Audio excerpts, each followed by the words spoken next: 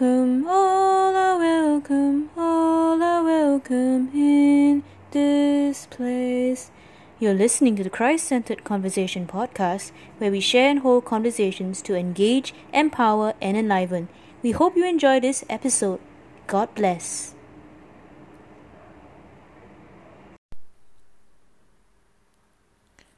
Hi everyone, thank you for tuning in to another session of Christ-Centered Conversations.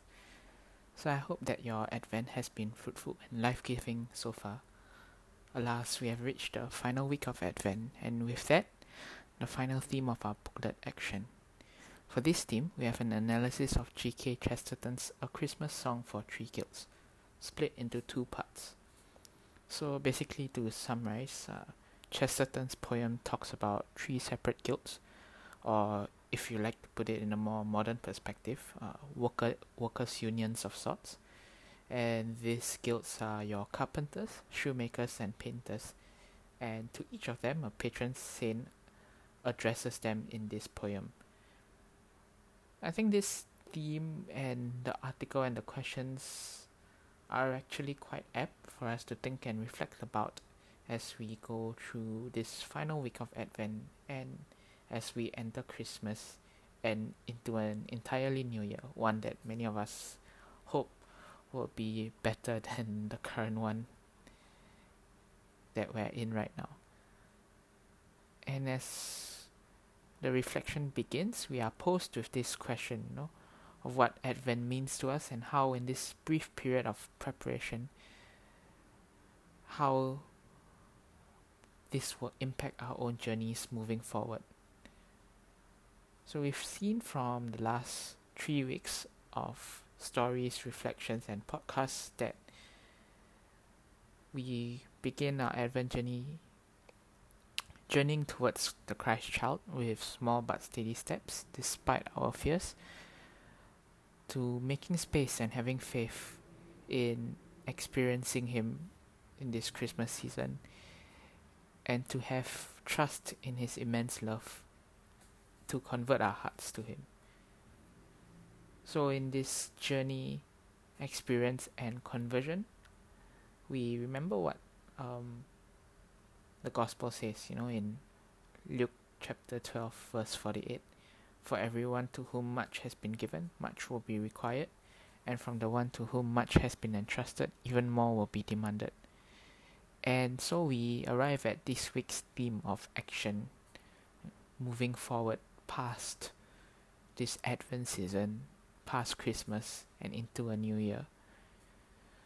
So the first part of this article, we actually talk about the call to live our lives to the fullest, and in so doing, live out and spread the gospel to the people around us, family, friends, even strangers. And it talks about this virtue of kindness, of gentleness that's exemplified by Saint Joseph, whose life we will actually be celebrating next year, in the year of Saint Joseph that was just pronounced by Pope Francis recently. So looking at the reflection questions, they revolve around this idea of instilling gentleness in the way we live our lives, as well as the hurts and the chains and the burdens that we carry that prevent us from living this life that is according to the charter, as Chesterton mentions, that we are called to hold firm by God. And in a way, I kind of like the way that Chesterton puts this whole idea in his poem. The verse goes, there was charter, there was challenge, in a blast of breath I gave. You can be all things other, you cannot be a slave. And looking back at my Advent, I think it wasn't one that was, very productive spiritually speaking. Of course, I know it's a bit hard to really quantify, spiritual progress or even to measure it at times. The picture of a labyrinth always comes to mind whenever we hear or we talk about this idea of spiritual progress. But I feel like this Advent, I did the opposite of prepare and was just slothing around, apathetic to the joy, the hope, the beauty of this Advent season. Honestly, I felt like a big chunk of the apathy came because of the year that we've just gone through. The weariness that comes with it, the weariness of just day-to-day work, and sort of an anxiety in the uncertain future. And all of this made me a lot more jaded, a lot less compassionate to the people around me. I think for me personally, it required quite a bit of discipline to look around and to not just see the world for the bad things, but to actively look out and witness and give thanks for the good. So something our CCC community has been doing together for a while was to say the Compline, and in it there's a part where we do a sort of an examination of conscience, and that really helped me, I guess, to force me to look beyond, just having an apathetic, disinterested view of the world, and to see my life as it is, with not just the downs but also the ups, and through both the ups and the downs, to see God in the entire day, to see where God has been and where God still is with me in that day.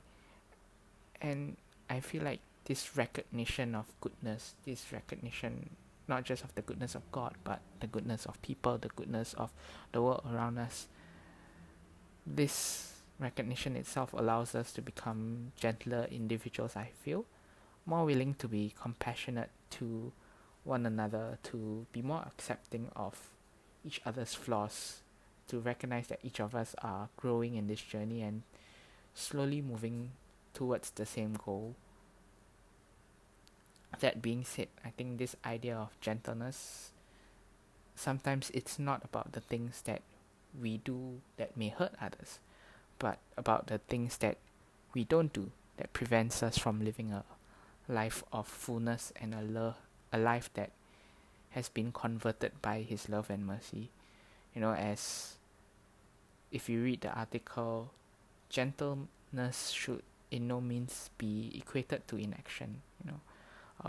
One of Chesterton's verses goes, "But softly you shall frame the fence, and softly carve the door, and softly plane the table."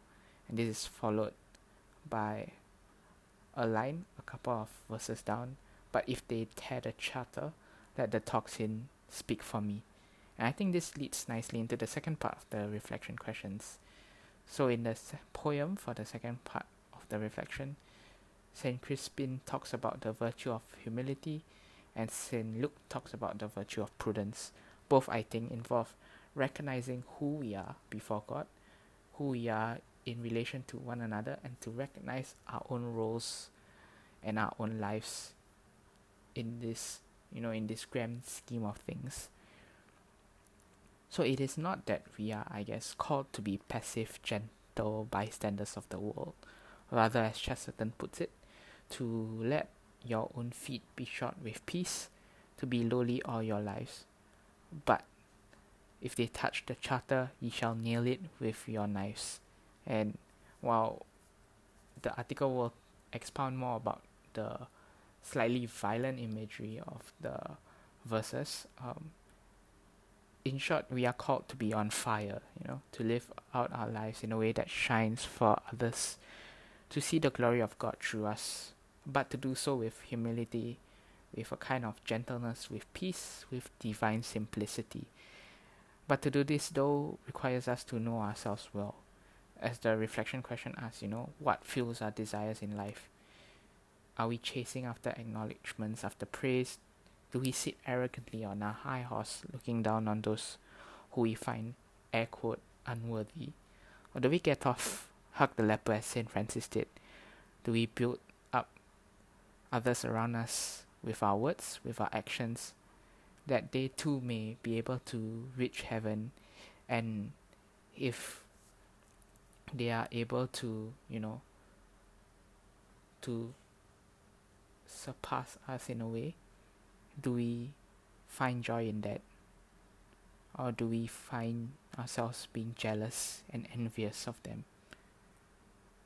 So in this time, it sometimes feels to me that, in 2020, that we've all become a little more exclusive, a little more withdrawn, and even in my own social settings, I see that in myself.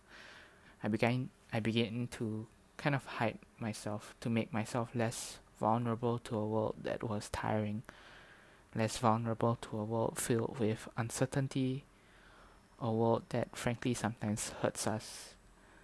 And the last reflection question actually talks about this, walking through this Advent journey, feeling jaded, feeling cynical, feeling apathetic.